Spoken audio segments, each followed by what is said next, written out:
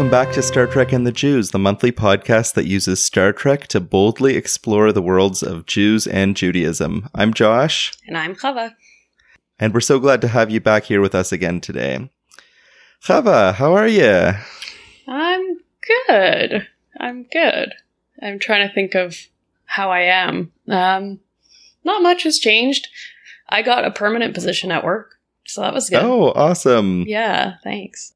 I know as someone who formerly worked at where you now work in a very, very far away part of it, that's the usual path that they hire you temporary just to make sure you're legit. And then they're like, yay, indeterminate. Yes, it was pretty great. It got a little sped up because of, like, I just expressed interest in another job and then they were like, It was pretty cute. Yeah. How about you? Your whole life is flippied. Oh, yeah. Yeah, I had a big change. I left like a wonderful job that I love with like really kind, wonderful people to take like a big swing at a really great opportunity. And I think I made the right move. But it's a lot of work and a lot of learning and like really exciting, but also like a big new challenge in a way that I hadn't felt for like a number of years now. So I definitely feel like I'm in like a time of transition. Mm-hmm. So I feel like people sort of like expect us to like say something about what was going on in the world, because sometimes we do. I don't know. I think the last thing anyone needs right now is like our hot take on the situation in Israel and Palestine. And I have some feelings like anger towards those who stoked the flames of this and sadness, because I am someone who abhors violence and war and their horrific cost and isolation, because I think it's really hard to have nuanced conversations about this. And to that end, I think that is about as much as I want to say on air. Yeah, it's been a difficult few weeks. So this month we're talking about conversion, and I think it's really important to give voice to people who've had this experience, because neither Chava nor I have had this experience. So we're going to highlight a couple of different voices throughout the episode. This first one is someone listeners might remember, Genevieve Cohen, who was our science officer on the episode on gender. So here's Genevieve. I probably shouldn't speak for your wife, especially when she's sitting in the room, but I'm pretty sure she still would have married you even if you didn't convert. Yes, it was definitely not an expectation on me. From Ottawa, but we moved to a smaller town called Vankleek Hill, and I did not know any Jews. My mom converted to Islam before I converted to Judaism. And when we first started thinking about looking at like the conversion course, like when we first started to look at it, it was kind of like, well, you know, it would just be really interesting and it would be good for us to both kind of take and just see where we're at. But like really quickly I was like, no, this is definitely what I'm going to be doing. This is definitely what I'm going to be doing. And especially with those recurring moments of like those emotions and crying at synagogue, good crying at synagogue, and it definitely turned into this is the right thing to do instead of this is an easy thing to do. Wait, Pearl and Jenny were in the same room as you? Busted. No, I actually recycled that audio from another project 2 years ago. Josh! I believe in recycling, and Genevieve said we could use it again. You believe in recycling. This is exactly what that means. So we had 2 episodes this month, The Bonding from Next Gen and You Are Quarterly Invited. Why don't we start with The Bonding? Because I totally goofed this. So in my head, and I would like to emphasize that only in my head, there is an episode of Star Trek about a kid whose parents died and who's seeing visions of a creepy little girl. And then he tries to imitate Data to deal with his feelings, but eventually like embraces Klingon culture and joins the House of Moog. And I thought like, wow, this episode would be such a good way to distinguish like being welcomed into a community versus trying to appropriate it, and like talking about identity and aliens who can turn turn into like weird, creepy little girls. And then it turns out that actually that is not an episode of Star Trek.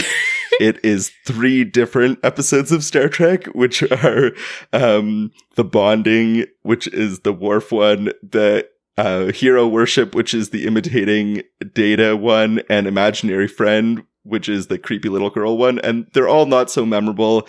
And 2 of them have a creepy imaginary alien pretending to be human. And 2 of them have a dead mom. And 2 of them have like weird 80s views on parenting. And I somehow smushed them all in my head into like one passable episode. This gives you an insight into how these episodes are structured. Josh is like, remember that episode? I do have some really quick takeaways, and I know that you ended up not watching the episode, and that's good, because it's not a very good episode. I mean, I've seen it, but I didn't rewatch it for this, no. Worf has a Eurozite candle that he puts out with his little Klingon sword. Not the big one, the little knife. Send your letters if you'd like to correct me on what the name of the little knife is. Picard makes really good points that it's totally immoral to have children on the Enterprise, especially when it goes into combat. There's so much 80s after-school special pseudo-psychiatric nonsense that the episode is almost completely unwatchable. And then finally, they talk about something called the Koinonian Wars. And this really should be a matter for our sister show, Star Trek and the Christians. But koinonia is a Greek word that sort of means like fellowship or communion. And it has like a whole like Christian theological implication that I don't really understand. So check out our sister show, Star Trek and the Christians, which isn't real. Don't go look for that. Koinonia actually also is like a Greek loanword into Hebrew, but like post-biblical Hebrew, but it gets used to mean like an agreement to steal money from your business partners. I don't know how they got that from the Greek, and I don't think it had anything to do with the episode. All right, that's enough of the bonding.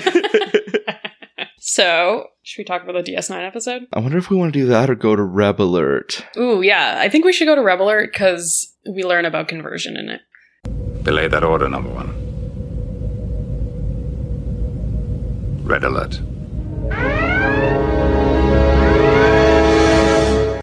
Our guest today is someone I've wanted to have on the show for a long time. Jakob Fruchter is the Director of Community Building and Spiritual Engagement at my home community, Bethesda Congregation. And Jakob's a real fixture in Midtown and downtown Toronto Jewish spaces. He previously served as the spiritual leader of the Annex Shul, and before that, he worked for Hillel Canada. When there's something interesting, innovative happening in Jewish spaces in Toronto, more often than not, Jakob's got a hand in it. We're so happy to have you here, Jakob. Welcome to Star Trek and the Jews. Thank you very much. Certainly a space I never would have thought that I would be participating in. Well, we're happy to have you. So if you never thought you'd participate, tell us a little bit about your Star Trek experience. Oh my. I think maybe like in high school, I would watch once in a while an episode. I guess probably it was like Deep Space Nine, maybe came out around then. And I would watch a very, very little bit of it. Probably when there was literally nothing else on. And that was in the days, right, where we had, 12 channels in my home. And that was the best choice. That's what I saw. Like I know, Leonard Nimoy, like the originals. Yeah, I'm feeling like I should know more, but I don't. There you go. Well, beam me up, Chava. Let's see. So we're talking about conversion today. Let's start with the basics. What is conversion to Judaism? What's the process and the basis for that process? And how does it actually work in our community today? So it's actually a very complicated question. One that in a way it's loaded and actually divisive in a way, right? That when we think about becoming a Jew today, what comes to mind is that there's 2 things when somebody wants to become Jewish. One is about identity, and the other is about status. So if somebody feels Jewish, feels connected, loves the culture, loves the food, maybe even loves Jewish idea of God, and of course there are multiple Jewish ideas of God, then they might say, "Oh, I want to join the Jewish people." But just because they identify in that way, or just because they have a Jewish parent or a Jewish grandparent, doesn't mean that they necessarily have the status of being Jewish. Having the status is really based on a group of people saying that person is who we consider to be a Jewish person, or we as this body, as this organized group, consider that person to be Jewish.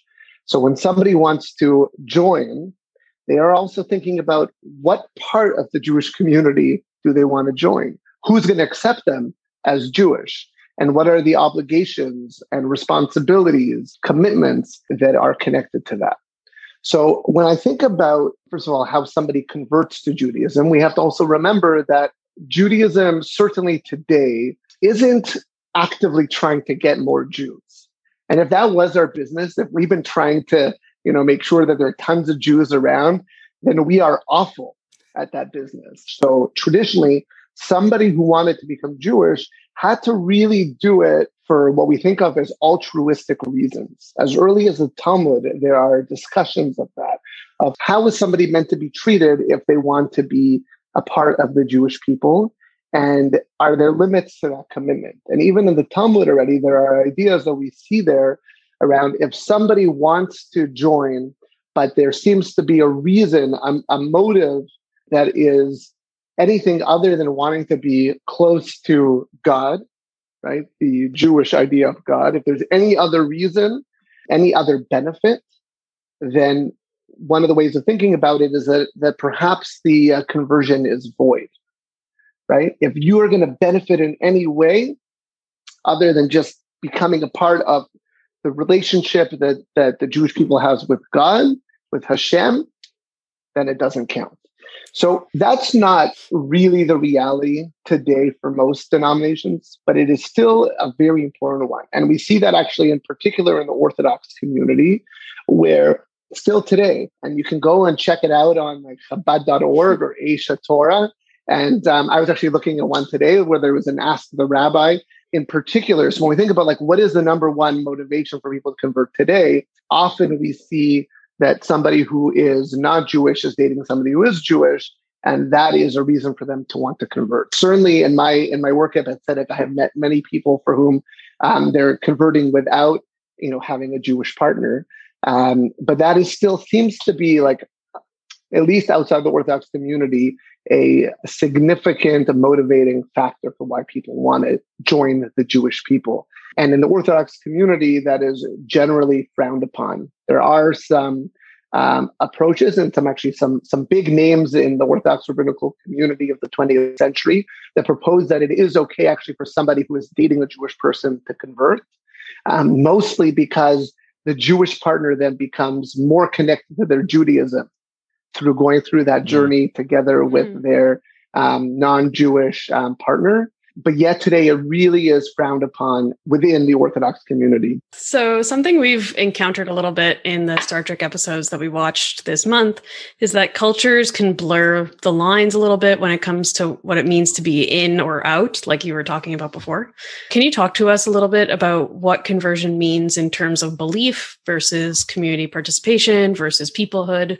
Jewishness is really like a big mishmash between religion, ethnicity, nationality, tribe, culture, all different things. And it doesn't really fit so neatly into like a Christian-made label of like religion and what it means to convert to a religion. So it's really interesting, actually, that you put it that way, because I actually believe that when it comes to conversion for most mainstream denominations of Judaism, it in fact actually gets tied to the religion more than anything else, right? So when I said before about identity versus status, when somebody converts into Judaism, they actually, most of the time, now there are exceptions, like if you convert through humanist Judaism, then God can come out of the picture. But for all the other denominations, it is that denomination through whom you are converting. And so you really have to be in line with the values and the norms of that denomination. So, the questions about what God is, how we understand God, Jewish practices and observances really become a focus. And so I've worked with many conversion candidates, so people who are choosing to be Jewish with or without having a Jewish partner already, who are committing to keeping Shabbat and keeping kosher. And some of them are choosing to, get involved in mikvah experiences. They're taking Jewish life really seriously, and they're learning Hebrew. And where sometimes they struggle, though, is really that piece about God. especially when it's somebody who is converting with a Jewish partner, right? They're buying into it. They buy into the system. They want to join the Jewish people in that way. They want to build a Jewish family in a Jewish home, which, by the way, converting is not the only way to build a Jewish family in a Jewish home. There are other ways to do that. You could remain not Jewish and still be the mother or father of a Jewish family, but they're choosing to do it. And they feel that the traditions and the values and the laws really enrich their lives. But sometimes where they do get stuck is with that piece about God. One of the ways in which we make it really difficult is that there isn't even really one answer about what God is in Judaism. I bet if the three of us have a conversation about what's the God that you believe in, or as I like to ask it, what's the God you don't believe in? Especially when people tell me they don't believe in God, because maybe I also don't believe in that God. But you have to come into the Jewish people through that relationship as well. So through Bet Tzedek, all the conservative synagogues here in Toronto work together. It's the same in the Reform community, where if somebody wants to convert through the conservative movement and they reach out to somebody at Bet Tzedek, basically their experience is that they take a course for about a year where there are students who are connected to other conservative synagogues also in the course. They all do it collectively. They then have a sponsoring rabbi or mentor. So although I'm not ordained as a rabbi, sometimes I'll play that role of mentor for them. And we'll meet usually about once a month, sometimes more often than that, really to talk about how the journey is going, how they're integrating all the learning, where their theology is at, what they're believing, how their praying is going. And then in addition to that, so the course, spending time with us, and then they actually have to immerse themselves into Jewish life and live it, right? And they have to go to shul and they have to start keeping kosher, and they have to start bringing Shabbat in. And depending on the cultures they come from, could be really complicated. Or if they have work in which they're used to working on Saturdays, that's a challenge. And so we try to help them through that journey. And it is so beautiful and such a blessing to be able to be, in that with them. And especially when there's couples involved, to be able to really work with them as they're grappling through this together and trying to figure out what their Jewish future is going to look like. Because what, you both have asked this question, what is this really about in terms of converting? The way I think about it is that when somebody converts to Judaism, what they are doing is joining the destiny of the Jewish people. They are saying that I am going to join along with all the other Jews here, and their future is my future. And similarly, and this is what the part I think could also be tricky for people, is that they're also joining the history of the Jewish people. So they're taking on the future, our destiny, but also our history. And there's a encounter that needs to happen for that to work, effectively in the way that we would want it to. In fact, I was mentioning before that in traditionally, even you see it in the Talmud already, that when somebody wants to convert, one of the things that would be said to them is basically the Beit Din. So the end of the process, once you finish all the learning and you do all that and you're living your life basically as a Jew already, the final step is you go in front of a Beit Din, the tribunal of rabbis, who test you and see if your commitment is true. In the conservative movement here, we also make somebody write an essay before that, where they're really writing down all their ideas and about their journey. And then at the very end, they go to the mikveh. And so traditionally, what the rabbis were supposed to say, again, even in the time of the Talmud, they would say to the prospective Jew, this Jew by choice, they would remind them, there's so much anti-Semitism out there. That now, you are bringing yourself into a situation where you might suffer because you are Jewish. They would also say, and you know what? On a theological basis, in terms of relationship with God, until now, you had no obligation to perform any commandments, Jewish of the 613 commandments, right? Maybe the Noahide laws, but that's it. Now, if you break Shabbat, it's severe, it's significant.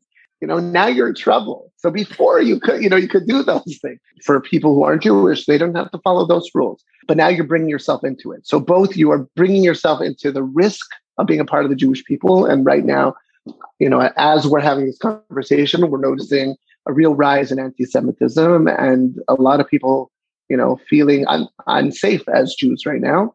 And so I go huge kudos to anybody who wants to join the Jewish people and to both join our history and our destiny at this time. And it is such an honor to be able to be with somebody on that journey and to support. Despite every obligation we have to the contrary, I still see lots of situations where Jews by choice are made to feel like outsiders in Jewish spaces. The episodes that we watched, and they're not about conversion to Judaism. It's always symbolic, either from the show or us reading into it. And we're watching too with a lot of Klingon stuff. The episodes place a lot of emphasis on ritual and on individuals who might formalistically accept others into their community, but in practice put up a lot of barriers to it. So what are things that Jewish communities can do to try to make their own spaces more inclusive for people who converted and their families? Obviously, we've all been thinking a lot this day, anyone who's involved with Jewish communal leadership,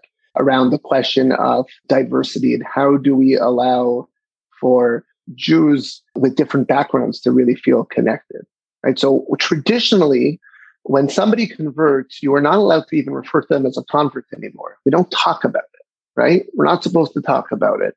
And so what we are instead meant to do is just to treat them like a Jew. In fact, there's a traditional approach that we really get from the Rambam, from Maimonides, that the way we treat somebody who converts is meant to even supersede the way we treat our own parents, right? That we have such an obligation that comes first. And actually the idea is that in the Torah, there's both an obligation of not harming the ger, the convert. Lo toneh is the language in the Torah. And in addition, v'ahavta l'recha kamocha, loving your neighbor as you love yourself, which is generally thought of as like a connection to caring for other Jews. And so you have both of those pieces, the person who both joined and has this diverse background, that we might have this reflex of treating them differently, and we're specifically meant to not. So we both have to love them as one of our own.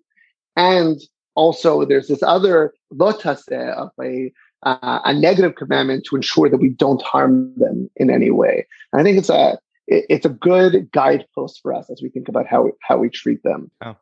So ways of doing it. One is to not other them. And as I was mentioning before, just as we're really trying to be thoughtful about how we allow for diverse voices within the Jewish community, people with diverse backgrounds to really have opportunities to lead, to be seen, to feel comfortable. I think that people who convert, really fit into that. At the same time, I mentioned this rule, you're not supposed to call them a convert. But I also think that in this moment of history, especially thinking about where I'm situated, working in the conservative and living in the conservative Jewish world, one thing that's really important for me also is to not negate their history, right? And so I think that's a really important balance. I really believe that we have to fully embrace them as Jews, that they're joining the destiny and the history of the Jewish people. And at the same time, it would be cruel to expect them to completely cut themselves off from the families that they originally came from.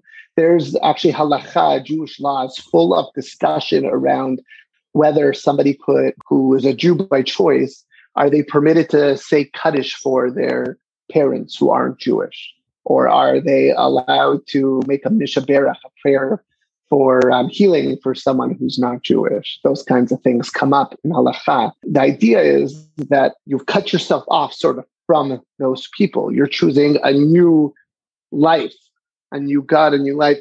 I struggle with that. I think that is a part of who they are. And when people come, when I meet someone, they are the collection of experiences that they've had that's standing in front of me. And I want to, and I need to honor that whole person and all those experiences. They're making this choice, but someone who chooses to become Jewish and is now Jewish can still be with family members as they are celebrating holidays of, a different faith. And that's what we do as families. And the families are diverse and we can still be with each other. But what I say to them is, but when you're with them, when they're celebrating Christmas, You're not celebrating Christmas. You're just with your parents, or your kids are with their grandparents who are celebrating Christmas. And that's a part of honoring your mother and father. I know that you're someone who's been brought up in the Orthodox community like me, and now you're serving a conservative community.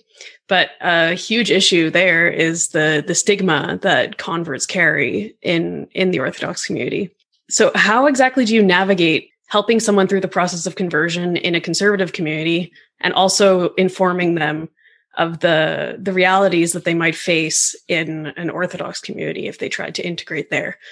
So, Chava, I think you're actually talking about two things that are coming up. So one is that it sounds like you're suggesting that in the Orthodox community, there is already a stigma sort of around somebody who converts. And I think we see that sometimes around like how easy it is for them to get a shidduch, right? To find someone to marry, and whether, that it might be frowned upon to marry this person who converted because they converted, which I have to say goes completely against the law directly from the Torah. Of course, yeah. Et hagoy lo toneh, right? Like, you are not allowed to treat this person badly. And it comes up many times in the Torah. So anybody who takes that approach, or that stigma unfortunately does exist, but that is, I would say, a chilul Hashem, a desecration of God's name, and just a bad reality. And I think we should all be fighting against that within the communities that we live. I think the other piece, though, which exists, and because as I mentioned, that people can join both the identity and the status. Yeah. If you're joining in terms of the status of the Jewish people, and which means that the conservative movement gave you status in this case, you converted through a conservative Beit Din, conservative tribunal, and a conservative process with a conservative synagogue that you're now a part of. The issue is what happens if you then want to marry somebody who has an Orthodox rabbi, or now you find yourself actually practicing within the Orthodox community, and that's where you feel most connected, or your theology now you're realizing actually is more aligned with that. Yeah. And what happens if they want, an Orthodox rabbi most likely won't do the wedding or won't do your kid's future's bnei mitzvahs. Right. And especially if the mother is the one who converted, then that's really, in the Orthodox community where the issue would be. And again, the status of that family and those kids can be problematic. So I actually worked with an awesome guy, a conversion student who converted worked with us at Bet Tzedek and through the conservative movement. And then through his journey, I knew this from the beginning of his journey that this would happen, but he only found out a little bit later that he would really want to be a part of the Orthodox community. And he's actually a Jew of color. And, they're converted first with us. And then he converted through the Orthodox community as well.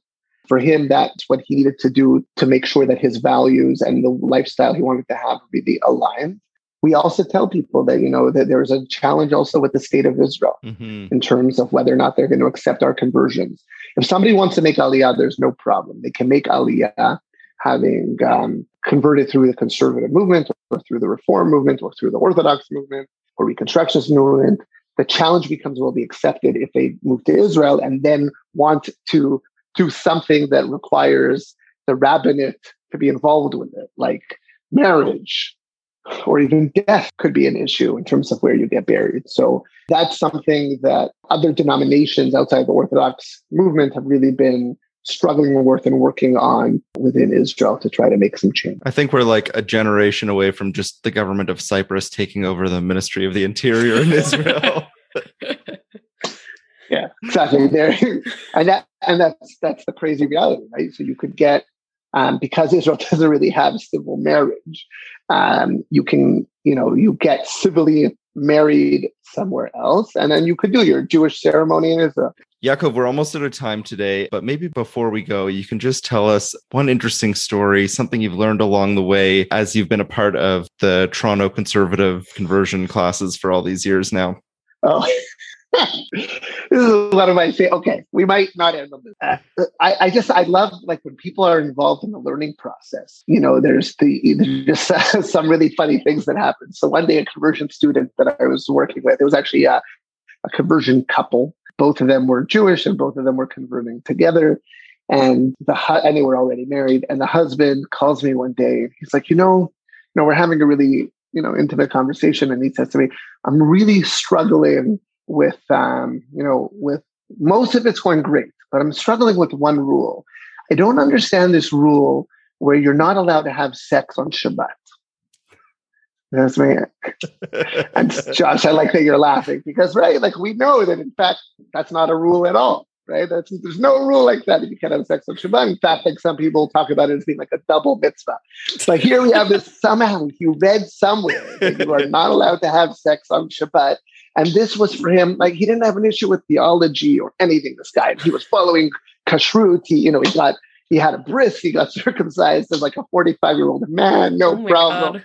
But he was really getting hung up with this, like, no having sex on the weekend. So we dealt with that, thank God.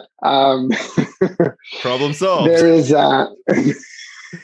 exactly problem solved. There is a line from Parshat Nitzavim, so towards the end of Dvarim, towards the end of Deuteronomy, where it says, "Atem Nitzavim hayom kulchem." All of you are here on this day. And one of the questions, and it goes on, and the pasuk says, even those of you who are not are part of the covenant. And so a question that comes up is like, who are these people that aren't there on that day that are a part of that covenant? And one of the answers that's given is Jews by choice, people who are not born yet and who have not become yet a part of the Jewish people, yet their souls somehow have always been connected. And I love that idea, that if you're choosing to come and be a part of our people, and it is a serious commitment, it comes both with, some risk, but I believe it also comes with lots of joy. I think we're so good at building vibrant communities and bringing meaning to life. And if you are choosing to be a part of our history and our destiny, I love this idea that in fact, your soul was always with us. Thanks for including me. How fun. Yaakov, thanks for joining us. Lorelei, tell us a little bit about yourself. I am a 42-year-old writer living in Los Angeles. Been married for more than 10 years to a nice Jewish boy. We have an 8-year-old son. Being Jewish was not a necessity for marrying him, but like doing Jewish stuff always was. I was raised Episcopalian, I should say, but sort of like disinterestedly, like, you don't have to believe this stuff. Because for all the normal U.S. politics reasons, I was not a big fan of religion, or at least, Christianity in retrospect. And so I didn't really trust religion. And I didn't really see myself converting at the time of our marriage. The first step into Judaism was taking Yiddish classes. That was my gateway drug. I did a couple of years of that, and you get into Yiddishkeit as well, like the cultural stuff, obviously. Then I had my son. One result of that is I started doing Shabbat because it was an excuse to have a glass of wine and it was an excuse to make bread. And then I started getting drawn into Jewish communities online, and more I just started feeling like I could kind of identify with this community, but I wasn't part of it. And I always felt like I needed to be careful not to be part of it. Then like 2 Rosh Hashanahs ago, back when we were all allowed to have Rosh Hashanah with our families, I went to my husband's aunt's shul in Santa Barbara and opened the Siddur, and I thought, I would like to know what's going on here. So I took a class. I went to American Jewish University here in LA and took a class, and it's a conversion class. And when the rabbi met with me, he told me, you don't need to believe in God to convert to Judaism. And I was like, great, where's the mikveh? Can you tell me about your earliest memories of Star Trek? Oh my goodness. Back in the 80s, I would watch it with my brother on the reruns, of course, of the original series. So when The Next Generation started, it would have been 10 that year. I watched that. I enjoyed it, but when Deep Space Nine started, I really loved Major Kira. And also Ensign Ro before that on The Next Generation, but I think in retrospect what was going on there is those were some of the first women I'd seen on TV who were allowed to be angry. You titled your article, I couldn't join Starfleet, so I converted to Judaism. Tell me how you reached that conclusion. I also in 2019 left my job, and in 2020, especially throughout the Trump administration, but especially in 2020, we're really seeing a lot of values things play out in American national politics, and all the major news events of 2020, I guess, sort of, they all had moral dimensions. Thinking about the pandemic, thinking about rights to freedom versus rights to life, like the financial scarcity of healthcare, like vaccine, like mask refuseniks, and then the summer of 2020 and racial protests and the way that those were handled, the poor way those were handled by a lot of the authorities who were meant to be handling them. And I was an immigration reporter. And being an immigration reporter under the Trump administration requires just a nonstop litany of horrifying information, just one after another. It was both intentionally cruel and at the very outer bounds of what the law might possibly allow. And it felt for a long time like nobody really had any moral grounds anymore. And right after Trump was elected, I started watching a lot of DS9 again, and I think I did it because I was just desperate for a world in which smart people wanted to do the right thing. And we're in charge. And that was not the world I was living in, and it made me sad. So against that backdrop, here I am exploring Judaism, and Judaism offers a great deal of moral guidance. A culture that places a great deal of emphasis on learning, and I'd even honestly like rule following, knowledge and learning, and caring about what's morally right. All of these things were things that I was not getting in my secular life that Judaism was giving me. So eventually I realized that if I wanted to be part of this community, like I could just, in my fantasy Starfleet world, I can join Starfleet, and that can be my job, and I can run around the universe trying to make things better for people. But that's not a world I live in. Instead, I have to do it differently. And one of the ways that I felt that I wanted to explore that was by embracing Judaism. It seems to me that there's a lot of times in Star Trek that the show has thought about the idea of a culture being adopted into a culture, Nog in Starfleet, or Saru leaving his planet and being welcomed in, that kind of perspective of the outsider becoming the insider. Do those kinds of stories resonate with you? What's really cool about that is you can be a full member of Starfleet, you can be part of the Federation and still be who you are. In the same way that Jews can still be ourselves, and we can be part of our larger cultural and political communities.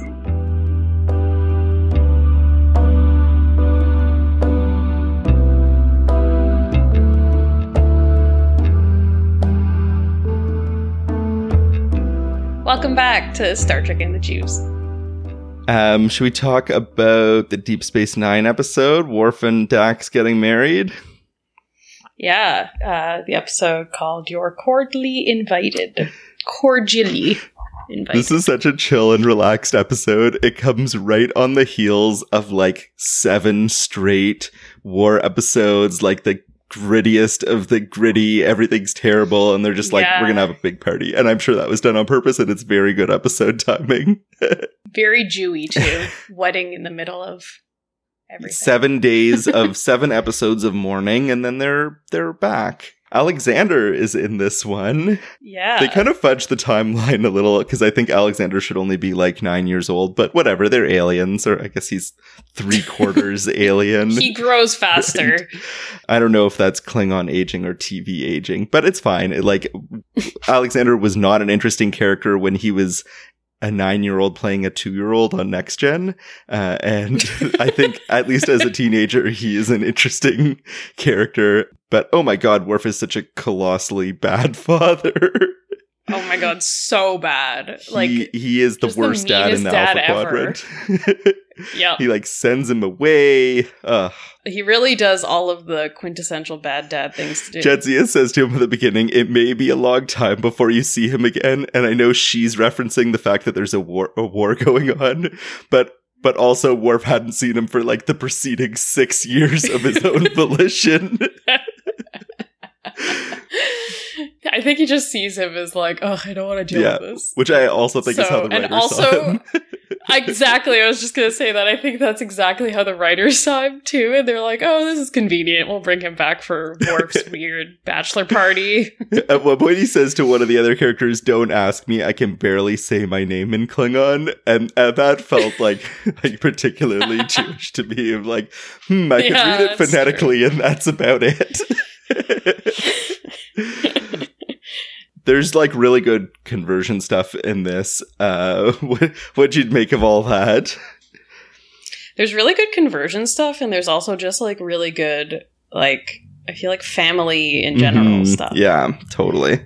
Joining someone else's family and like trying to fit in and not being able to lift the buckets and stuff, you know? It's tough. I thought there was something like pretty Jewish about the way her conversion happens. I mean, like Cirilla obviously is like very adversarial, but like there's this sort of notion in Judaism that converts are like welcomed but not sought after. She's definitely not made to feel like welcome, but this like permissible, but it's not really what we go and do. Of which I'm like, I do wonder how much of that was just like diaspora survival, because Jews predominantly lived in Christian and Islamic lands where you would be put to death for proselytizing. So maybe that was like more of a defense mechanism, but I think it's an interesting way to go there. Yeah. And I actually think that, like, I mean, it depends on the community, but I don't even think that converts are that welcomed. Like, not welcome before they convert is what I mean.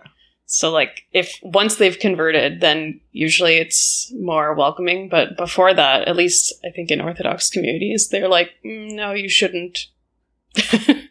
Turn back now. Save yourself. I mean, as Yaakov was saying, basically. There's this one point where Cirilla like gets mad at Jadzia. She's like, if you're going to use replicated Yarhama candles, at least don't make them so obvious.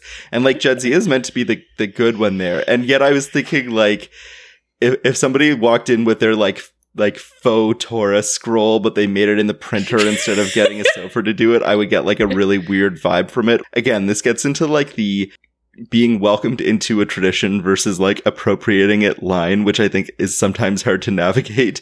And there is like a concept in some Jewish communities that like a ritual object should be as beautiful as possible because it's like serving a higher purpose. Like the idea that like a menorah, even though like a kosher menorah can be made of basically anything, like an ideal menorah is made out of silver because it like shows your dedication to the mitzvah. And I definitely see a lot of that in like the Klingon stuff where they take like the ritualization of it very seriously. Yeah, wow. I actually didn't know that. It makes a lot of sense, though, in Judaism, because, like, so many things that don't need to be, like, have no basis in halacha, really, are, like, the Kiddush cup, for example, is usually an extremely ornate piece of metal, and all kinds of things like that.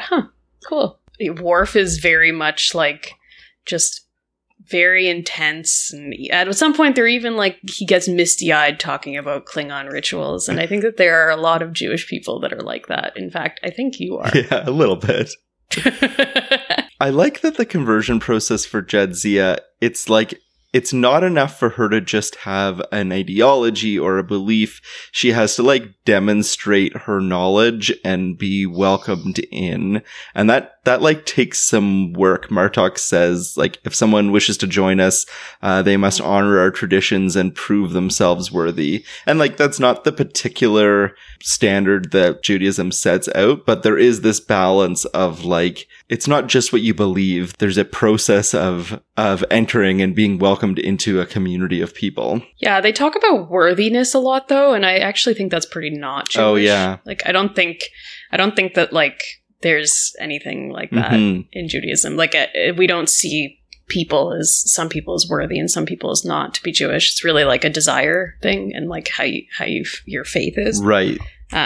Which is something that I actually admire about the conversion process. It's not like, oh, do you have like this and this? It's like, do you believe? Cirilla even says like, in our house, you'd be an alien, an outsider. And like ger, I think the word that is commonly used for convert does sort of mean like outsider, stranger, which I actually think was like a distortion because the early rabbis wanted to take rules that were meant to apply to foreigners living among you and like limit their application to converts. But it's a nice little parallel there too. And another place I thought Dax was really offside was like, she didn't understand the purpose of the history exercise, right? Like she did a thing that we do all the time on her show. Like I just did a second ago and be like, actually, your great-grandmother isn't from the imperial line because this secondary source says that this historical thing happened, which is like very interesting. And that history is like part of who you are and like important to learn. But she misses the point that she's like supposed to be showing her knowledge of like a received tradition. Yeah. And like, just because, something that we do definitely as Jews is like our narrative story about Egypt. Like, just because that's not necessarily factually based doesn't mean that that's not our narrative story, and doesn't mean that that's not what converts say when they convert is, I am now a Jew and I left Egypt with everybody else. Mm-hmm. When Lex Rofberg was on our show a little while back, he talked about how like the fact that the exodus from Egypt didn't happen makes it a more interesting story. that we chose to tell ourselves this story of like being an oppressed people and being liberated from slavery and have that be like our central national moment is more interesting than like this bad thing happened to us and let's remember it. Yeah, it's true. Like, our founding story is to really be like, remember that you were a slave, so be nice. Mm-hmm. What do you think of the role of like Sorella and like Klingon women and sort of like this split? I wouldn't quite call it a matriarchy, but she definitely has like her domain. Yeah, I never really noticed that in Klingon culture before. Like, women are tough, or like Klingon women are tough, but I never really saw it that like they were head of house. It still seemed like a patriarchal society. Mm-hmm. Like, you would imagine that the High Council would have more women on it than if it was really like this. But it was interesting. I liked it. If you add this episode together with the one where Kor comes back the last time, there's like an interesting class distinction that comes out, because we know Martok is like this like farm-born peasant and Sorella's this like imperial dynasty. And if you start to piece them together, it's like, oh, that's part of why this peasant is the general now, because he's got the rich and powerful wife, right? Which is like a side to Martok that I don't think was really shown before. Yeah, that's true. Let me ask you this: so after this episode, like, Dax is very much part of the House of Martok, and we see in like season 7 that Worf thinks of her as a Klingon, whatever that means.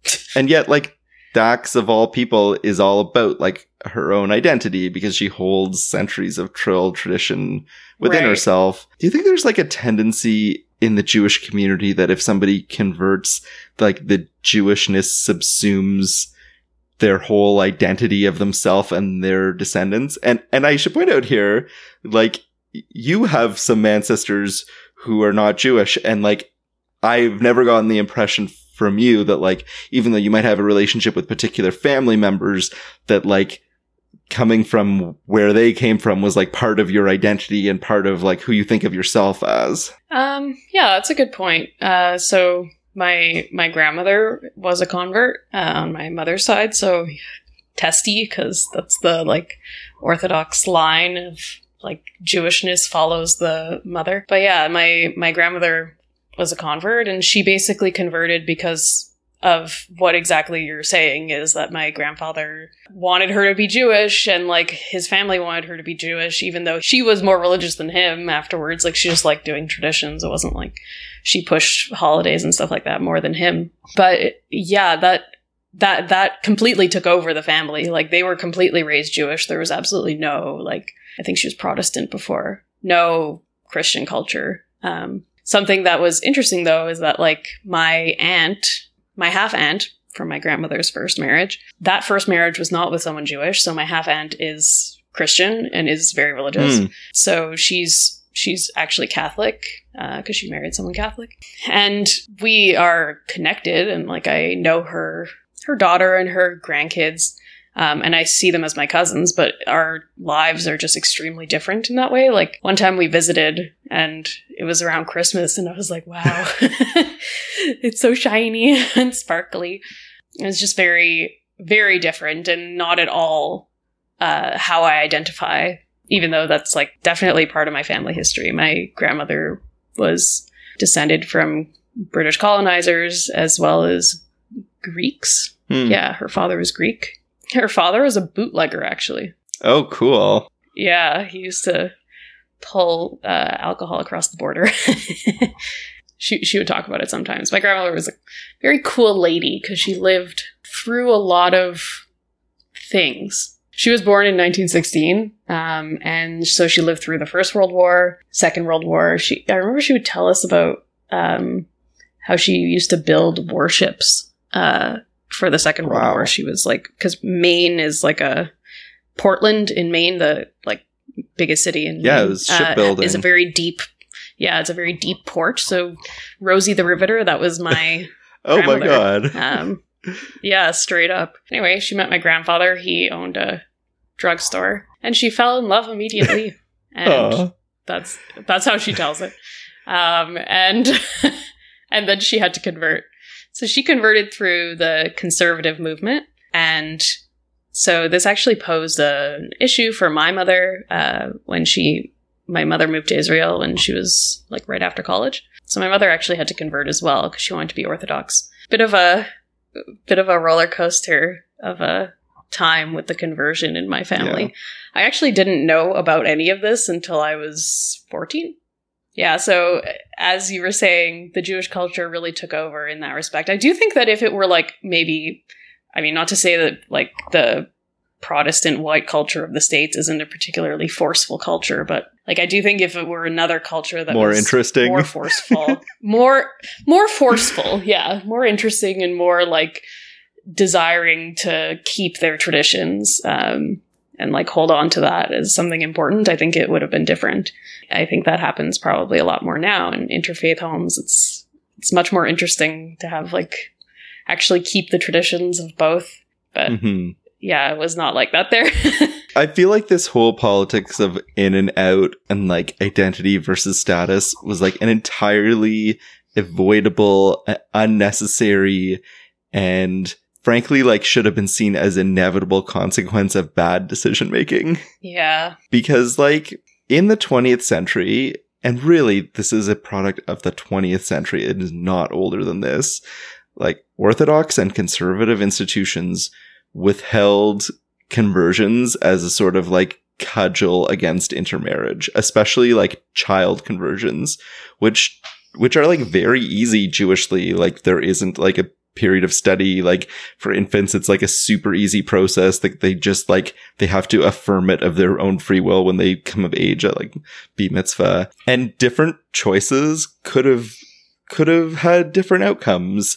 Like there's no halachic obstacle whatsoever to if just like the community had said en masse in the beginning of the 20th century, like, oh, when there's a Jewish father and a Gentile mother and they want to raise their children Jewish, we welcome them in and convert the children. And then this whole like status versus identity nonsense that we have now where like there are thousands and thousands and thousands of Jews, especially in North America, who think of themselves as Jewish, who want to be part of Jewish communities, and like are told that on some notion of status that someone else believes in, that they're like not Jewish in the right way. And it's like, I don't know, it's so unwelcoming and like such a unnecessary divide. It makes me like really angry, and I don't know, I don't know what to do with it, but it's created this I think almost permanent divide in some Jewish communities.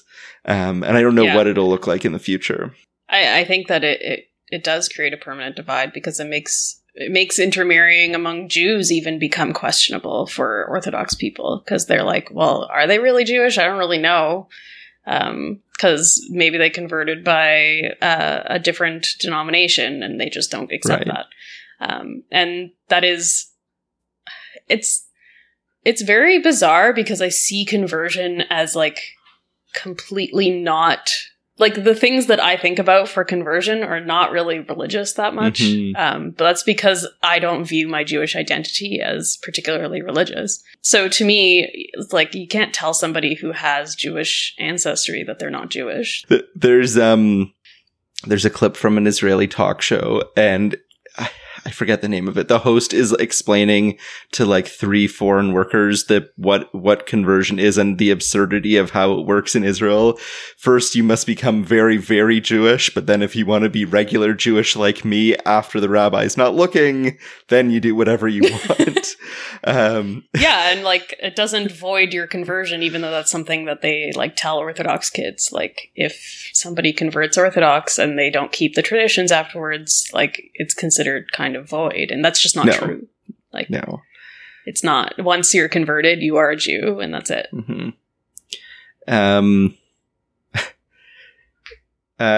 Should we go to Afikoman? There was, I wrote down a note, basically circumcision, and I don't even remember what. Oh, when they cut their hands. Oh, yes. So they cut their hands, and I was like, that's basically what circumcision is. Yeah. Yeah, so that's my Afikoman. What's yours, Josh? Mine is, they talk about the path of Kalhaya. It's like a path of clarity and a mental, spiritual journey before the wedding. And there's actually like a Kabbalistic custom that's like pretty similar to that, of treating the day of a wedding like a personal Yom Kippur with fasting and atonement. And like part of the purpose of that is for mental clarity. Though I don't think you have to sit with all the food in the room like they did. Although I guess if, they're setting up for the reception, probably.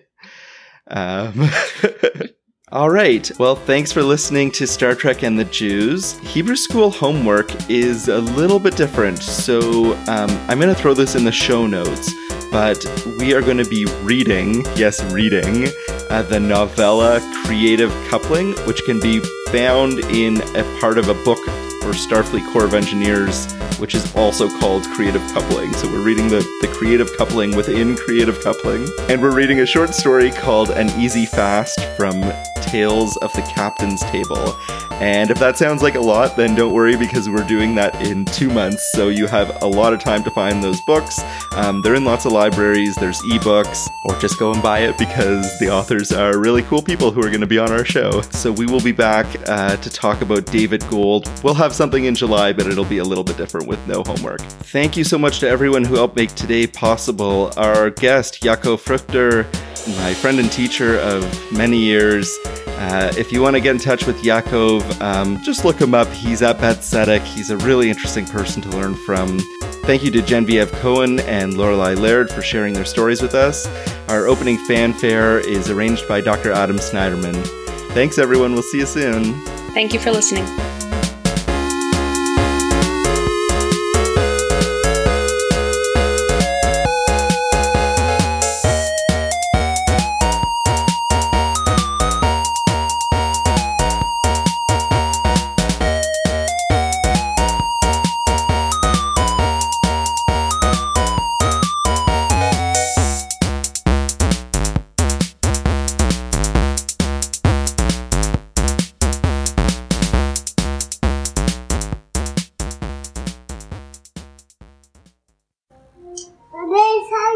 I want to watch the Daily Science Trek.